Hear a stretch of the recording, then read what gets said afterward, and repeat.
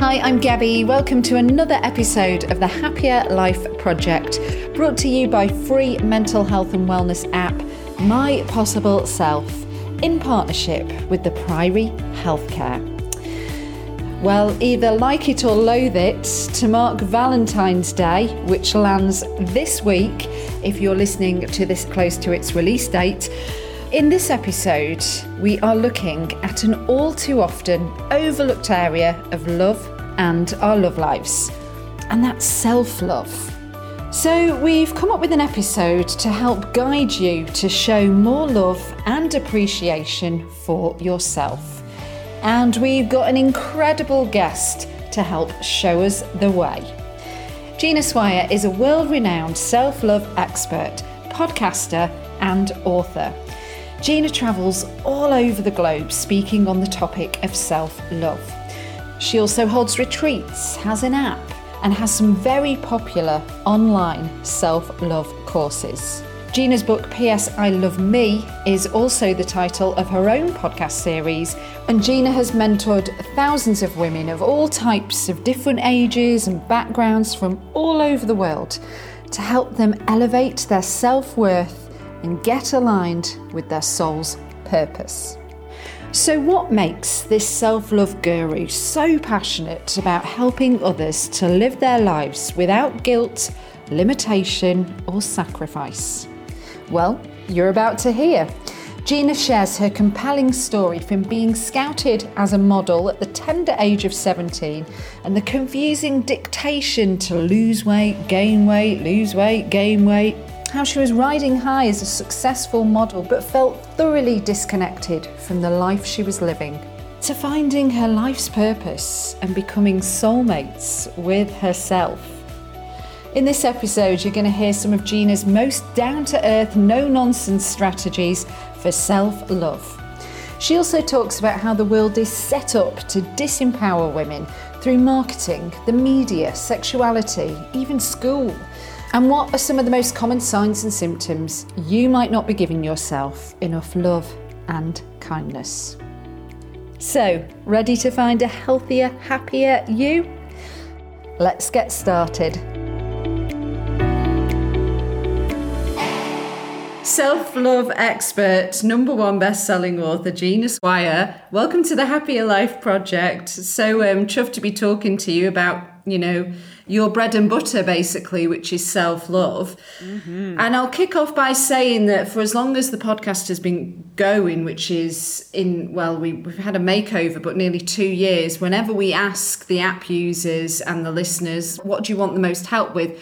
It is always self-love, self-worth, top one. This is the thing that people seem to struggle with the most. So wow. I know you're not surprised about that, really, because I can see you nodding. Nope. So hopefully this podcast is going to help in that department. P.S. I Love Me is the name of your podcast, and it's the name of your book, which I am nearly finished with listening to on Audible. Wow. And your mission statement is you are on a global mission to help 1 billion women fall madly in love with themselves. That's right. That's quite an ambitious number. Well, we're on track. We're on track. Excellent. Well, let's jump in by learning a bit about you first and your self-love journey, because it's really interesting, actually, when I was hearing you narrate it in the book. You were scouted to be a model. And then you had a bit of an interesting situation, didn't you, where it was like you needed to lose weight and then you needed to gain weight. So if you wouldn't mind sort of taking us from there. Totally, yeah. Well, it's just one of those dramas in life where you're being told so many different things and I used to internalize all of that as, oh, I do need to lose weight. Oh, I do need to gain weight. Oh, I need to change. Oh, they're right and I'm wrong. And yeah, so for me, that was in the form of originally being scouted as what they call a straight size model. I'll say that in inverted commas. And that meant that my 17-year-old UK size 12 body was just a bit, in their words, a little too heavy. Mm. for the role. So you need to go away and you need to lose a stone in weight and come back in 2 weeks and we'll book you. I was like, Jesus, if I could lose a stone in 2 weeks, woman, I would have done it by now. That was my entire life trying to be thin at that time. You Right. know, a lot of my focus was on trying to lose weight, trying to be thin, all negatively focused on food, very much in my inner world, but in a negative, ineffective, unhelpful, Right. non self loving way. Was this before you got scouted, or was this as an effect of? It was before, during, and after. Yeah, I definitely was. I succumbed to that weight loss life, you know, Weight Watchers and yo-yo dieting, and every Monday I'd be on a diet, and I was always wanting to be thinner, and I was always curvy. I was always bigger than all of my friends, even at 17 when I was a size 12. All my friends were size 6 and 8, and I was like, why am I this size? I need to eat less. You know, that's the only possible thing that it could be. I'm just eating too much. And so, yeah, all of my focus went on that. And now, I mean, I just did a story on my Instagram this morning about this. You know, I now have such a good relationship with exercise and with food and with myself. And if my intention was what it used to be, which was to lose weight, make my body smaller, and have less effect on gravity than I do, then I'd be still failing now.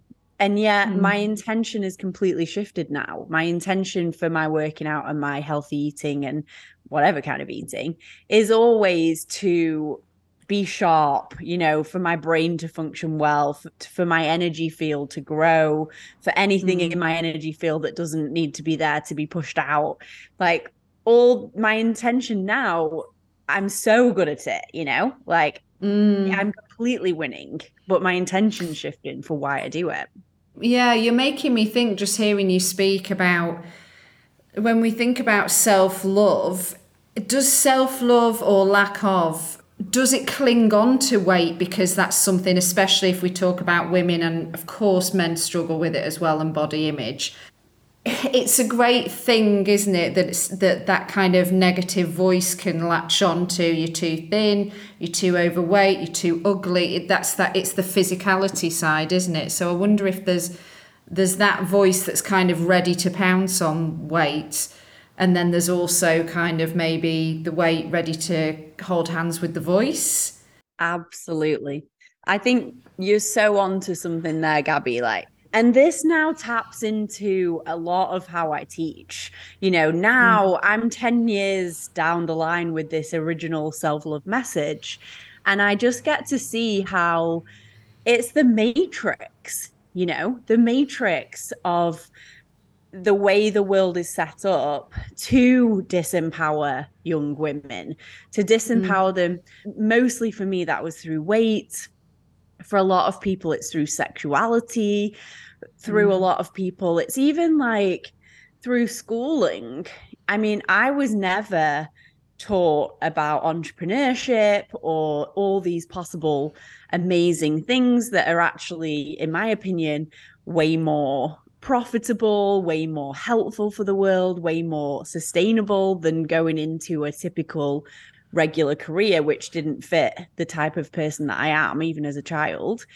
And then even things like the tax system, the way the tax system is set up and how we're not taught about any of it. And, you know, all these things I've just noticed over the years are so matrix. Oh, and a big one, the food we eat and the way we're not taught about nutrition, and you know, the way there's all these chemicals and shit in even baby food, and products, all the products in Boots, like 90% of the products in Boots are all completely toxic, have dangerous ingredients in them, and not natural and not nature.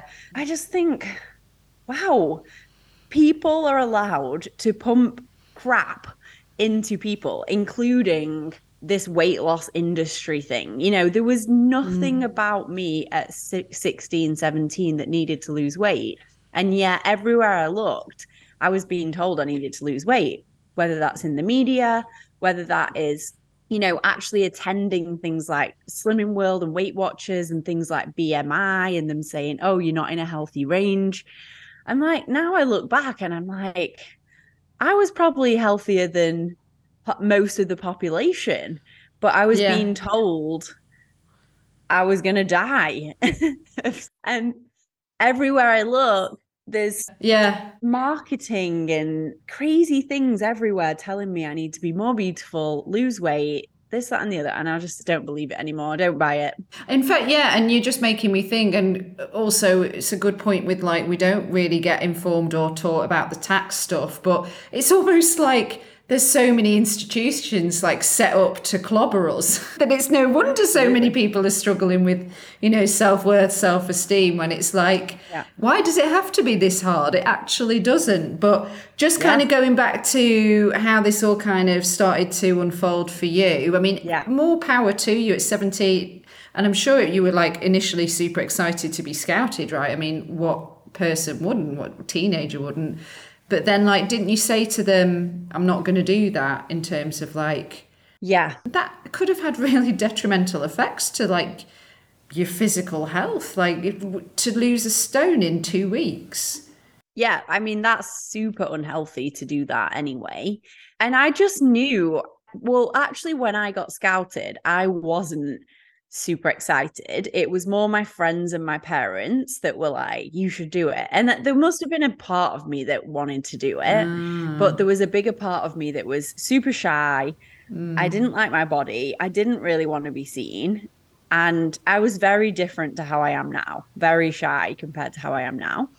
And so I wasn't actually super excited. So when they'd said, oh, you're too fat, I was like, okay, well, you asked me to come in and now you're telling me I'm not right for it. So that's on you, kind of thing. That was my attitude as a teenager. And I just knew I wasn't going to be able to lose a stone. And so what actually happened was I basically ended up modeling anyway.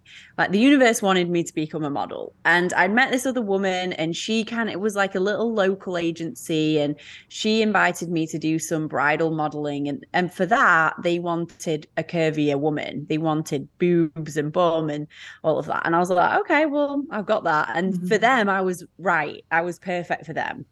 And then what happened was the same agency heard that I'd been modeling, and they were like, who is this girl? Probably we're not taking commission from. Who is she?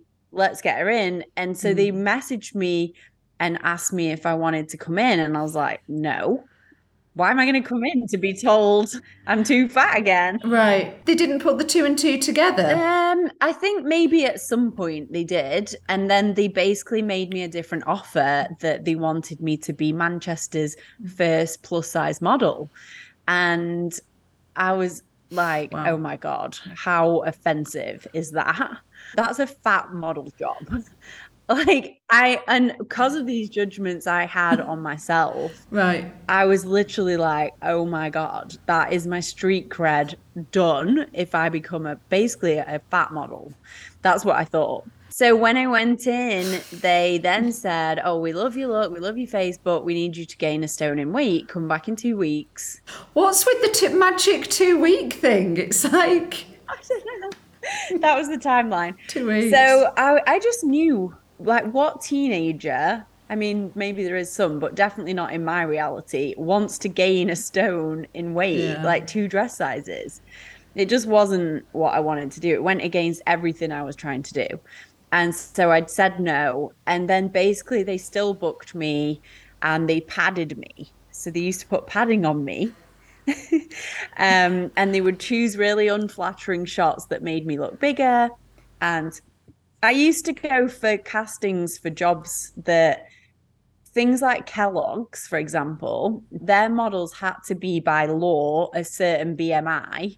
Otherwise, they couldn't use that model for that campaign. Wow. So there was all this stuff that I used to have to kind of do. It was bizarre. Yeah. And at the same time, I'm painting a very negative picture of all of this. It was really fun and there was some glam and I got to travel And then I got signed in London, then I got signed in New York, then I got signed all over the world.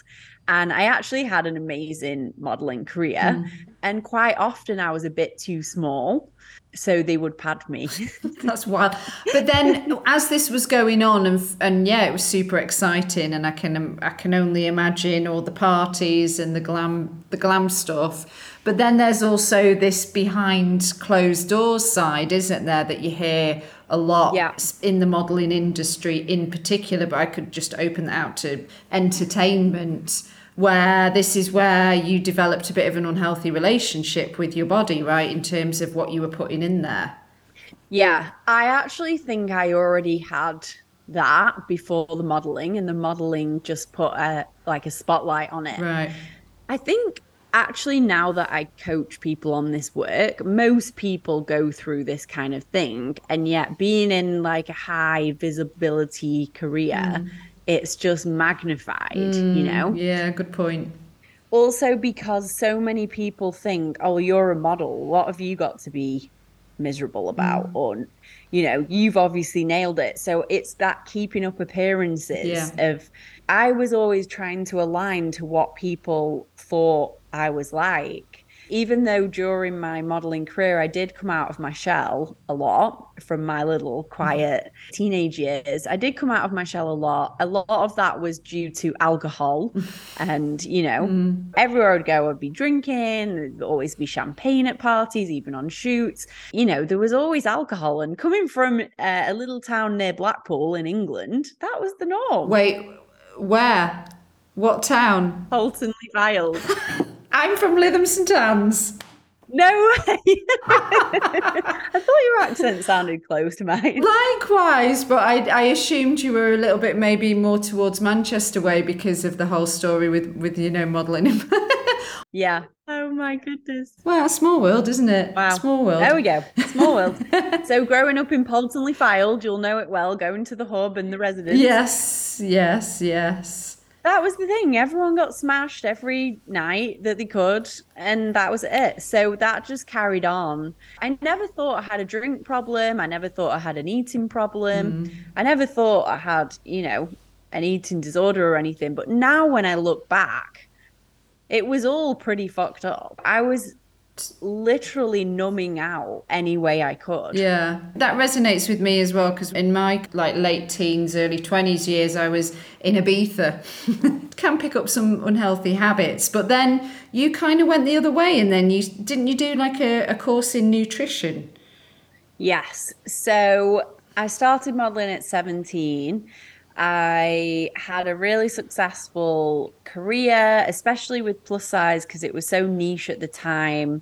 It was quite a new thing, and there wasn't many of us doing it. And it was right at the time when all of the brands were getting a plus size collection. And so it went really well. And in a way, I just got super busy, and busyness was numbing me out as well. And then I got to a point in my late 20s where my dad died when I was 24, and that was like a big awakening. And then between 24 and like 28, I was basically out of alignment. My life wasn't what I wanted, but I hadn't found my new path yet. And so, as the universe does, I was getting breadcrumbs, and I was following what I call the cosmic breadcrumbs. Yes. And at a certain point in life, I was like really called to do a nutrition course. And honestly, the intention for that was mostly selfful reasons or selfish reasons. It was like, I want to look good and I want to feel good, mostly look good, because I just felt like everything was getting worse. And when I joined that course, I hadn't researched it. I just was like, fuck it, I'm doing it. And the course was actually very much about personal development. It was actually about becoming a health coach, which I had no idea when I booked it. And I was just a hard no to that. I was like, I'm an international model. I don't have time for anyone else. It's all about me. I'm the most important. And anyway, the course went along, and it was so incredible. And if anyone's listening and you're looking for something like this, hit me up about it, because I've recommended it. So many of my friends have done it since. It's just such a good course. Yeah. So that course asked me some fundamental questions that I'd never asked myself before. And one of them was, who are you living for?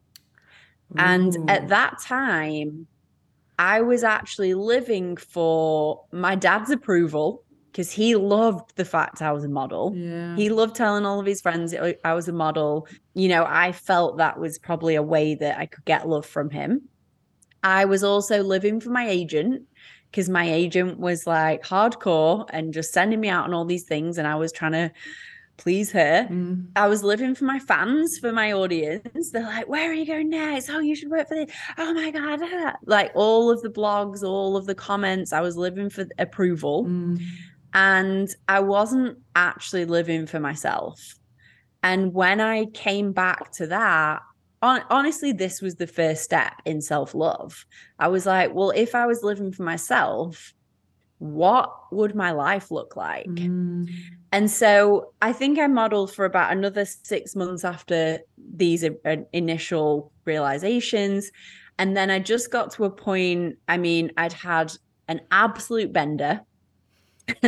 I'd been out like on this debaucherous weekend, and I just got to this point. I was on the biggest money job of my life in Manhattan on set with like 30 people all running about. I was like the star of the show. And I feel like my soul left my body and was just looking at this and like, no, we're done.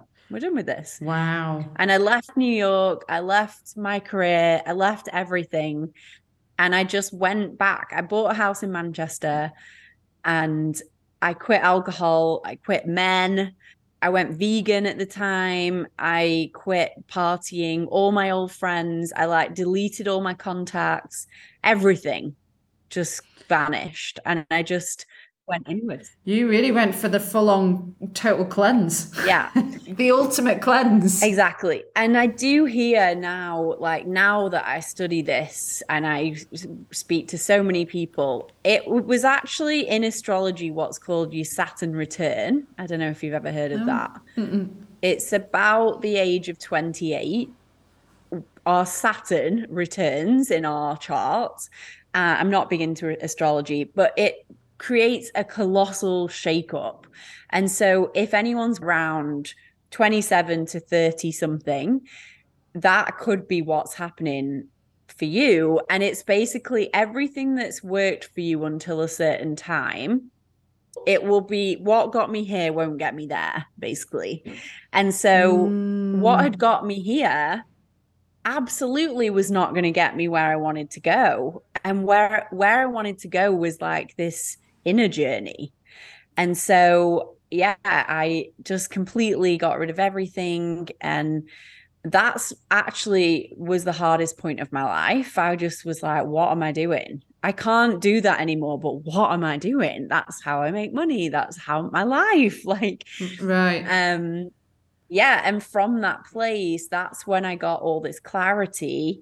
And essentially my book, P.S. I Love Me, is about that time. Like it's about what I learned in that time, which is the basis of everything that I teach now.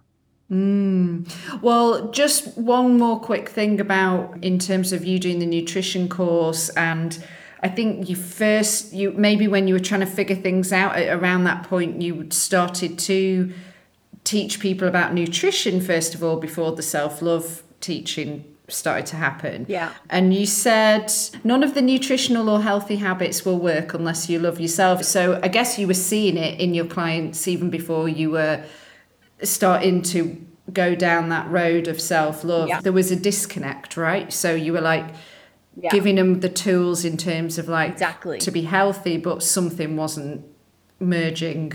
Exactly. And that's still the case now. You know, if, like I said earlier, if I'm trying to work out to lose weight, to shrink my body, to look a certain way, that takes a lot of willpower because that is a superficial intention. And actually, when it comes from a genuine love and want our vessel to feel good and our inner world to be in alignment, that doesn't take willpower, because that's like a genuine, deep internal world shift. So it's like, I call it the inner athlete. And that is very much, I believe, supported by God. Like, that is supported. It doesn't take willpower. Once you've got to that stage where you just want to give your body everything that she needs or he needs, and you are listening and you're in unison, when your body asks for something, you're like, of course I'm going to give you that. You are my highest priority. You know, once you have this kind of relationship, then it's very effortless to, it's not easy, but it's very, very different to back in the day when I was just using my will and grit. Willpower is such a limited resource that, you know, you can do it for a bit, but it's not going to last long. And if you speak to anyone who has been effectively healthy in, you know, working out, loving themselves, eating healthy 80% of the time, you know, healthy body, healthy mind people, they have had the inner shift that I've had, because that's the only way it's sustainable, in my opinion, in my studies, which is vast. That's quite a powerful conclusion you've come to there as well. Yeah, I guess I haven't really thought about it that way, but it's not that everything's just like going so well and there's never an issue and I never do any of these things anymore, or I never just don't go to the gym for a week. You know, it's not that. I've even felt it this week in myself, you know, where something's just knocked me off my horse a bit, and then I'm like, oh, what crap can I eat? And I'm like, oh. So it's like, back in the day, that could have lasted a week, whereas now it might last 10 minutes, or it might not even manifest on the outside, because I catch it in my inner world and I'm like, oh, look, I'm wanting to punish myself, essentially. I'm wanting to hurt myself by stuffing loads of sugary crap in my body that I don't really actually want, or my body doesn't actually want. It's like the saboteur wants it. So actually I can catch that before it manifests on the outside, and I can just do myself with practices and come back to alignment and breathe it through. And usually there's a stuck emotion that can't move, and you're trying to shove it down rather than get it out. Wow. So we've talked about how food and diet can be a sign of maybe this lack of self-love. What are some of the other signs and symptoms, would you say, some like common ones that, you know, when people are really down on themselves that you've seen working with all your clients? Yeah. So you mean, what are some other signs and symptoms of a lack of self-love? Yeah. Okay, great question. Well, if you're not getting the results you want on the outside world, very simply, that is because you're not loving yourself. So if your bank balance is super low, then that comes down to self-love. If your health is really poor, and obviously I'm massively blanket statementing here, and yet when we dig down, even in the nuances, underneath everything is usually a lack of self-love or self-care or self-worth. In relationships, if you are in a terrible relationship or an out of alignment relationship, or you want to be in a relationship and you're not, whatever that is, when you go down into the depths, and this is what I do with people day in, day out, underneath that, of all the layers and all the excuses and all the drama, underneath all of that is a lack of self-love, self-worth, self-trust, all of this self-work, and the inner world is out of alignment.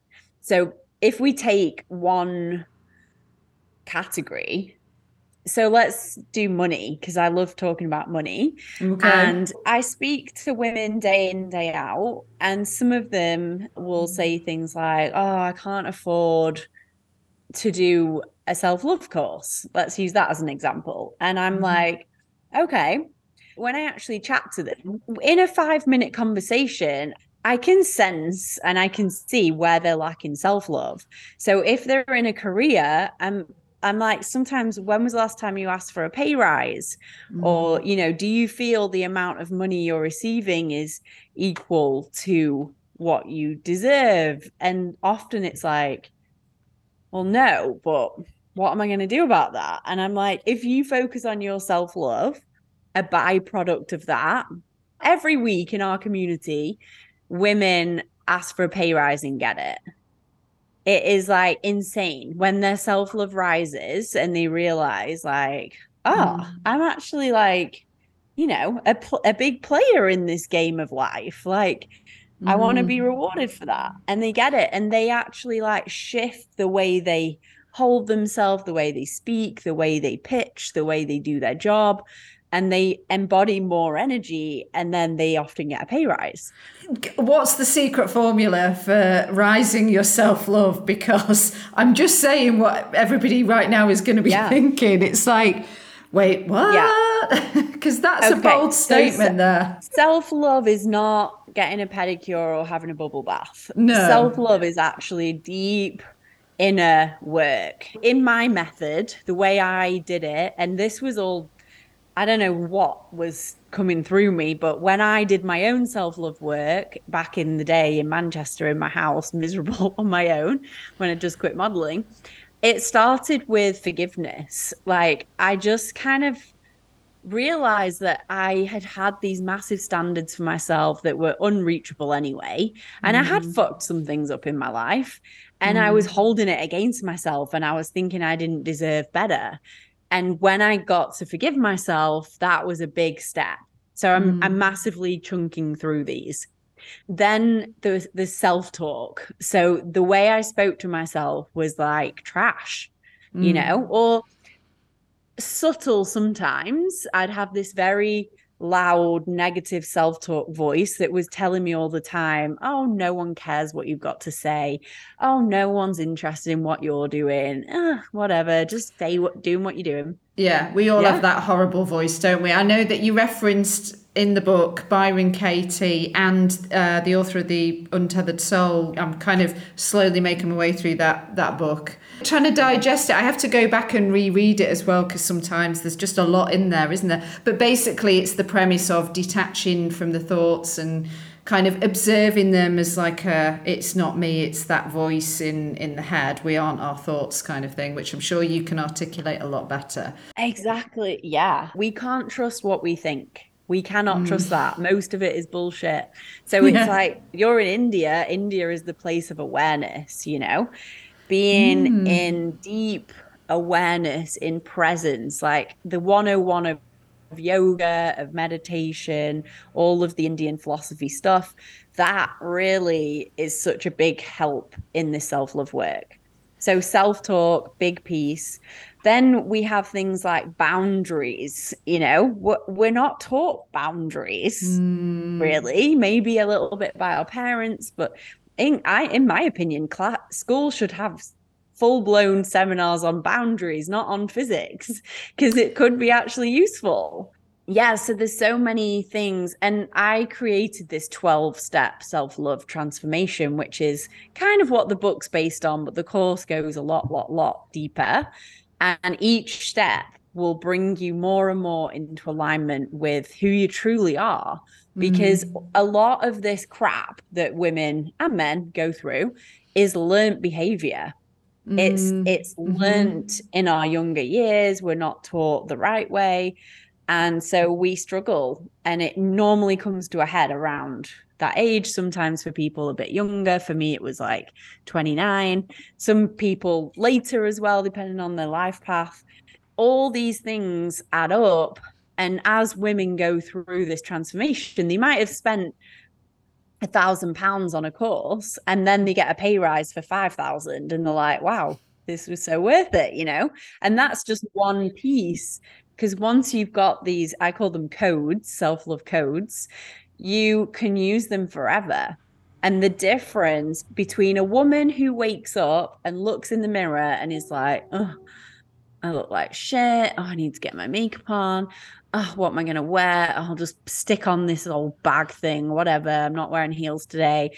Oh, what am I going to eat? Oh, I'm going to just, whatever. I'm just going to ram this crappy thing down my mouth and get to work. And then it's like, vibes low, conversations are low, can't be bothered to work. This downward spiral, probably not getting a pay rise.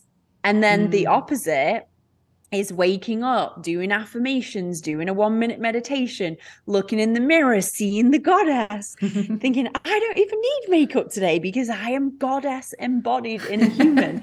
Going to your wardrobe, putting on something bright and sexy and feeling good, and going to your kitchen and being like, right, body, what is the most nourishing thing I could eat right now? What would you like me to give you?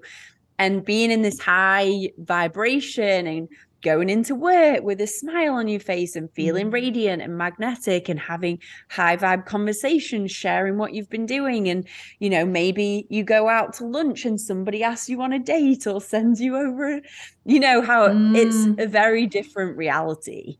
And that is the reality that I teach women to be in. And that is where manifestation kicks off. It's where money grows. It's where relationships flourish or drop away. We have a lot of divorces in our courses because divorces in our courses. Nice. Divorces in our courses. That's a great tagline. Not a sales pitch. Yeah, not really, no. But yeah. But we do. Yeah. Yeah. Wow. I mean, just hearing you sort of talk about it, and you're probably just scratching the surface there. It's obviously, you've got to put the work in to get those incredible results. It's not like that's why you need an in-depth course. And the book definitely is kind of, I guess it's your sort of gateway in, isn't it? For sure. Because I think that it's like, well, where to start? I think it's like people resign themselves to the fact that they're just like, well, my life's shit. Yeah. Because people just feel clobbered. They feel stressed. They don't look like the people, you know, on TV or Instagram or whatever. So it just, I guess it all kind of adds up without us even realising it's adding up.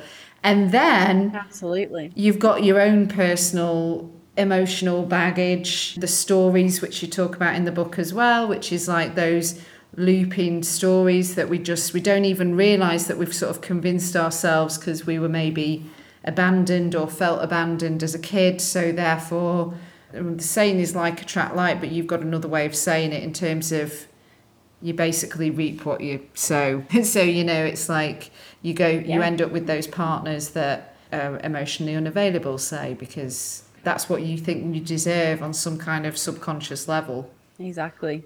Yeah.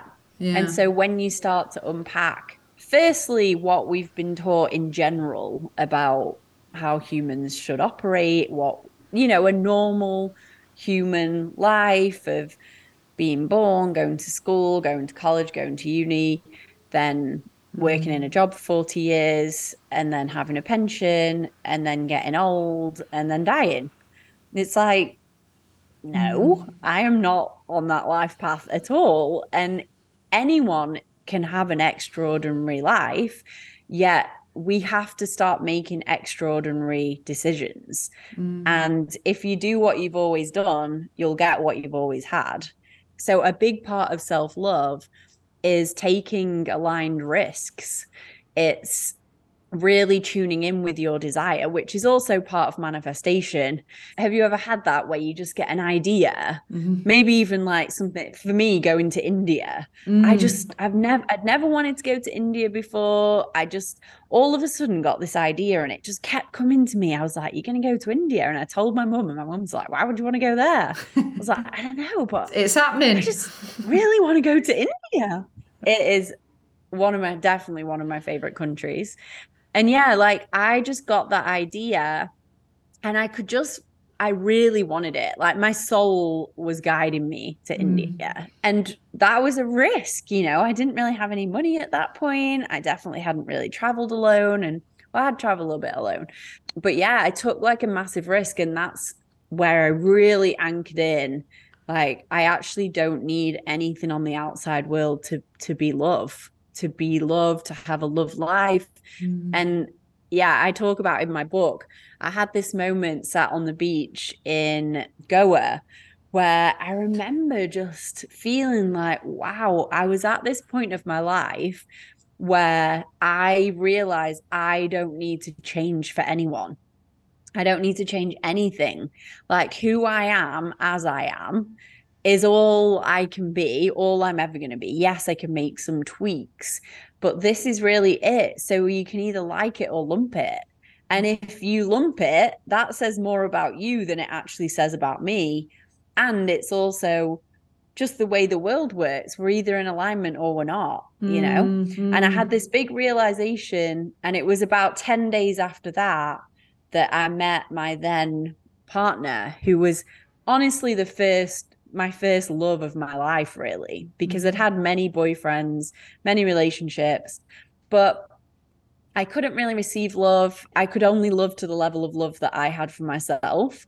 And at that point, when I met that boyfriend, I had so much love for myself that we had this love relationship that I think is quite unique in some ways, because people actually can't fully receive love. They think they can, but a lot of the time, until they've done this self-love work, they look back and they're like, wow, I actually wasn't really in love. Like, I called it love, but it was more like just companionship, you know? I'm say similar story in terms of I just kind of never, it was India curious, but it was never like a big pull until it was a pull. I guess this is why I've got the confidence to speak to you without my face on, because I've been in India now for 6 weeks, and it's like, it doesn't actually matter what clothes you're wearing or if you've got makeup on or not. I think that's just something I just feel so free here to just be me, not be Radio Gabby or Podcast Gabby or DJ Gabby. I can just be Gabby. Yeah, totally get it. Of like that, it's so different in the East. Yeah.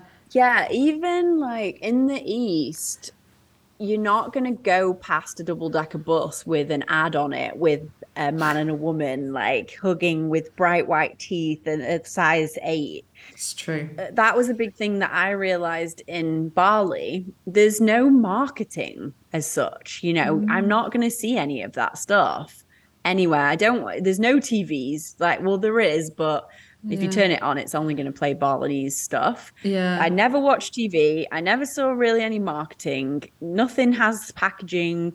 Even on that one little branch, I'm not being constantly marketed to. Yeah, God, you're so right. The validation from others, if we could touch on that really quickly, it's so easy to get sucked into that kind of, especially I think like say in the workplace, or if we get, you know, dumped, if we're not getting that recognition from our employer, again, it's just we start to shrink inside, don't we? So like if we feel ourselves being a product of maybe other people's projections in a way, or feeling that way, have you got any tips there? Yes. So, well, I am not, well, actually now I am a mother of my little fur baby, but previously to the last few months, I'm not technically a mother. So, although in my communities, probably over half the women are. So, for the last 10 years, I've been studying with them, listening to them, holding space for them, working through things.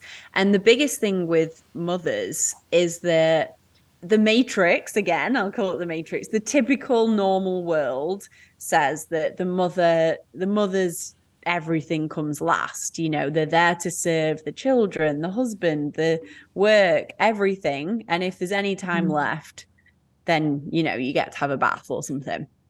And that is a freaking recipe for disaster, because it just, you can't give from an empty cup. It's like you need to be vital to have the energy to serve. And then the service you provide is very different when you're resourced to when you're not. So for a lot of women, this is a massive hurdle to overcome. And even, you know, over the years, I've probably put on 30 to 40 retreats. And sometimes I have these conversations with mothers and they're like, oh my God, it's going to be the first time I'll have ever left my kids. And I don't know if they're going to survive with the dad or with their nanny or whatever. Most of them don't come. The ones that do go back in such a different frequency. They have filled up. They have given themselves some space. They've had a few good nights sleep. They've remembered who the fuck they are without children. They've like gathered this big ball of self-love energy, and they're literally overflowing with energy to give to the children. And also, not only that, but the difference between a mother who loves herself, nourishes herself, puts herself first, does all her practices, has boundaries, and a mother who has just literally no boundaries and is just at the will of anyone else. Those children are going to grow up so differently, and a lot of mums really don't want to pass on their bad habits to their children. A lot of mums don't want to pass on their really weird relationship with food. They don't want to pass on their bad relationship with their body. And with children, it's not what we say, it's who we are that they learn off.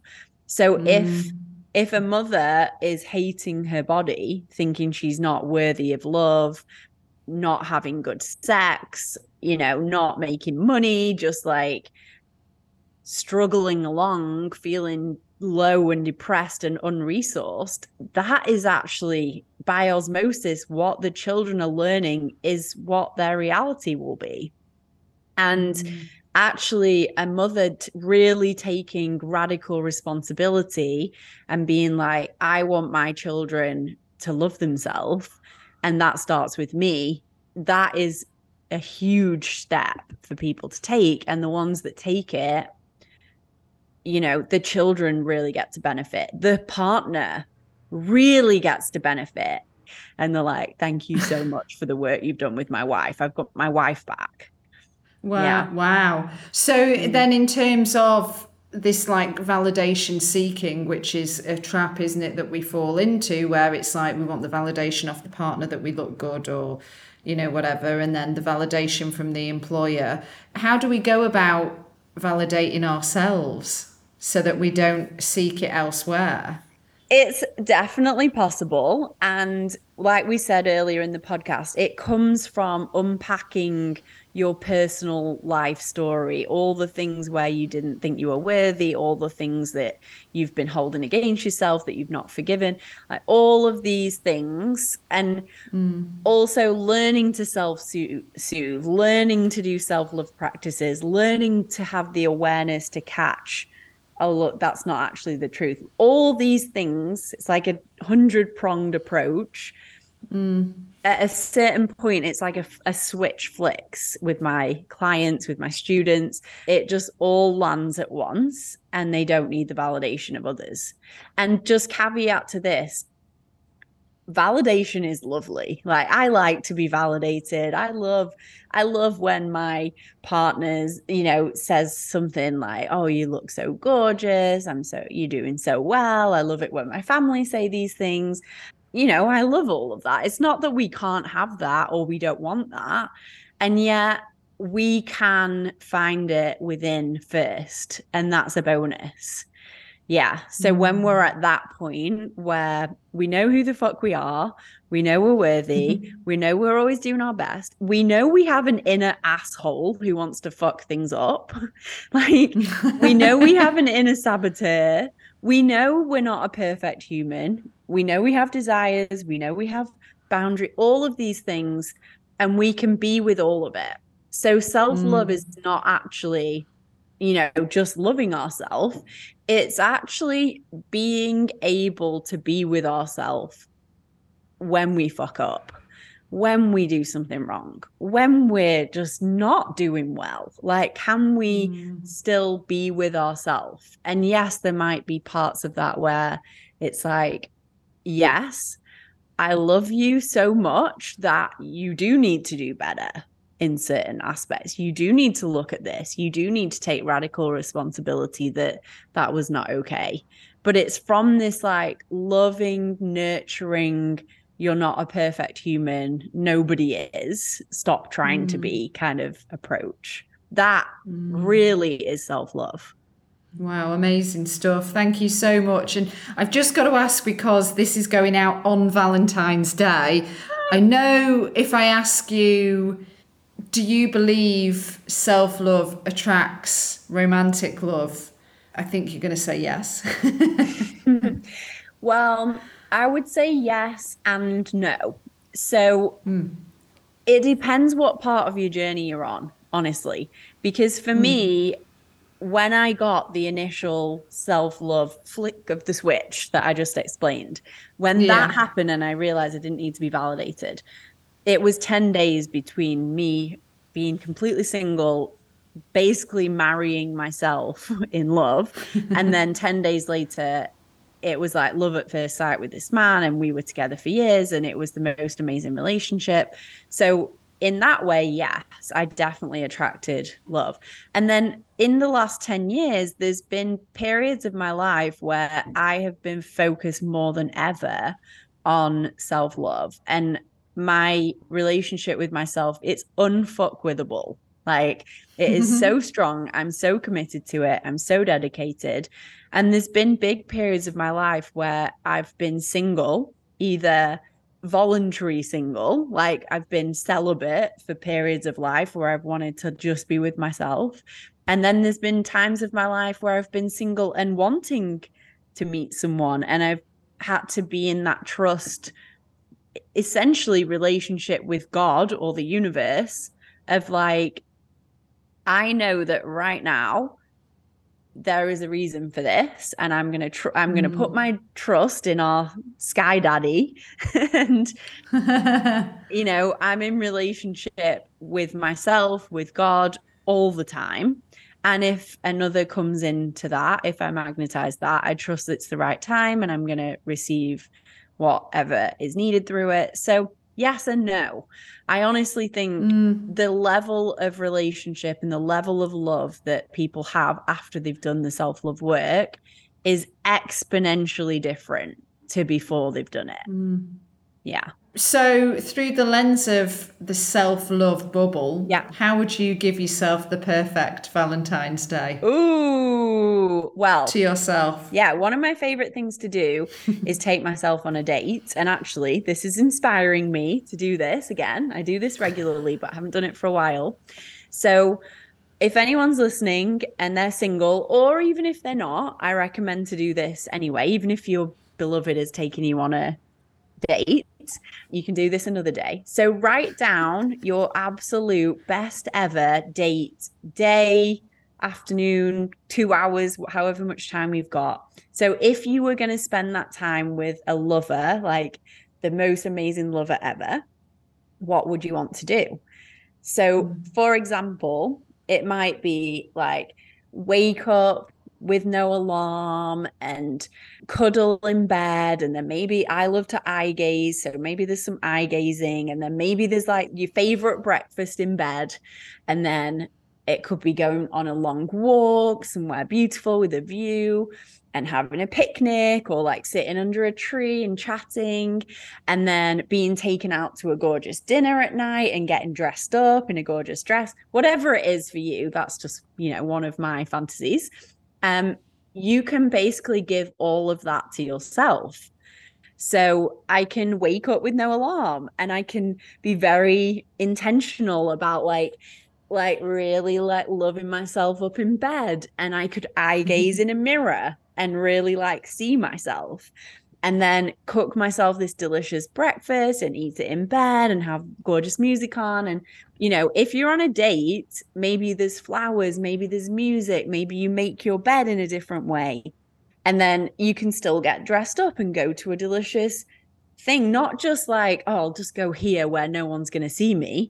It's like, no, book yourself the dinner you would want, take yourself there, get dressed up, be with yourself, and journal under a tree rather than talking to a partner, and really receive your own love. Right. And this might sound really weird. And in yoga, this would be called an advanced pose. This is like doing headstand in yoga, This is like the ultimate self-love date of being like, can I be in love with myself and receive from myself and give this to myself? And if the negative talk tries to interfere, because it probably will, you tell it to do one.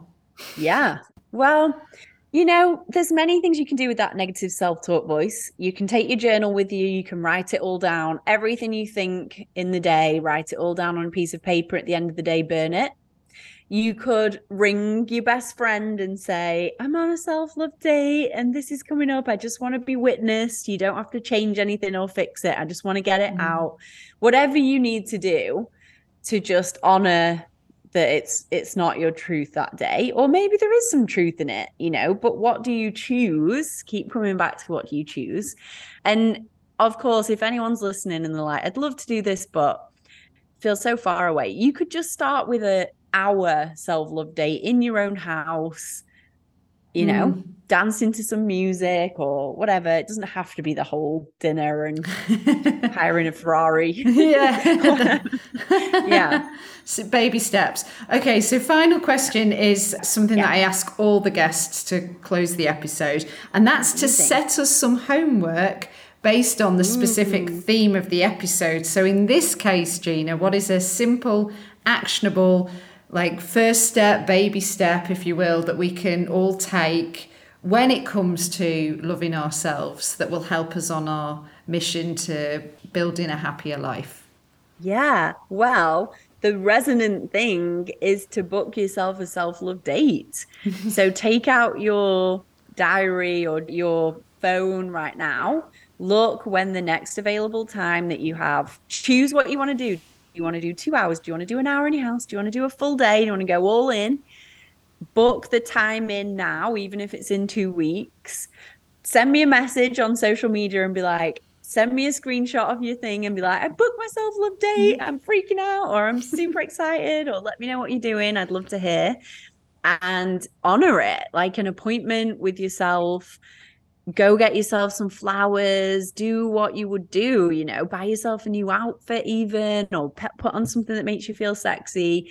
That's my favorite homework. And if you haven't already read the book, P.S. I Love Me, and if what I've been talking about is resonating, if there's a piece of your soul that's like coming back online, if you're like, oh, I need this, treat yourself to the book. You can listen to me. I narrated it myself. You can listen to it in your ears, and I'll talk you awake with my northern accent. So 2 pieces of homework. Yeah, it was home from me listening to you over here. Awesome. Yeah, great advice. What a super brill chat. Thank you so much for your time. Thank you, Gabby. This was amazing. Let's do all the plugs. Oh. So your website is GinaSwire.com. Yeah. Instagram's the same, Gina Swire. Podcast, P.S. I Love Me, is available wherever you get your podcasts from. Yeah. The book is also called P.S. I Love Me, which you can listen to as well as read. And then, of course, there's a 12-step course, which you can find out more about on your website as well. And there's different payment options for that one too. So there is loads of content. And YouTube, you're on YouTube. There's one other thing. So I do have an app. It's the Gina Swire app. You can download it for free. And on there is a whole bunch of self-love courses that are completely free, or some of them are like under £10. So you can get all sorts of self-love ceremonies, all different things you can do on there for free. Oh my God, I love it. I'm going to download that once we get off this call. Great. Amazing. Oh, nice one. Thank you, Gina. Thank you, Gabby. Oh, shout out to my girl, Gina. I can't believe she's literally from right down the road. So thanks, Gina. And thank you to you for listening to another episode of the Happier Life Project with me, Gabby Sanderson. Now for the important housekeeping. If you are suffering with your mental health, there is a crisis button on the My Possible Self app, which will signpost you to the correct information for immediate expert advice. Those of you who are listening on one of the podcast platforms, the My Possible Self app is free to download, so you don't need to worry about it costing you anything. Make sure you subscribe and leave us a review if you found this episode helpful, and to find and follow us on social media. We are at My Possible Self, and I've been at Radio Gabby. So please do take care, give yourself buckets of self-love, and I'll see you on the next one. Bye for now.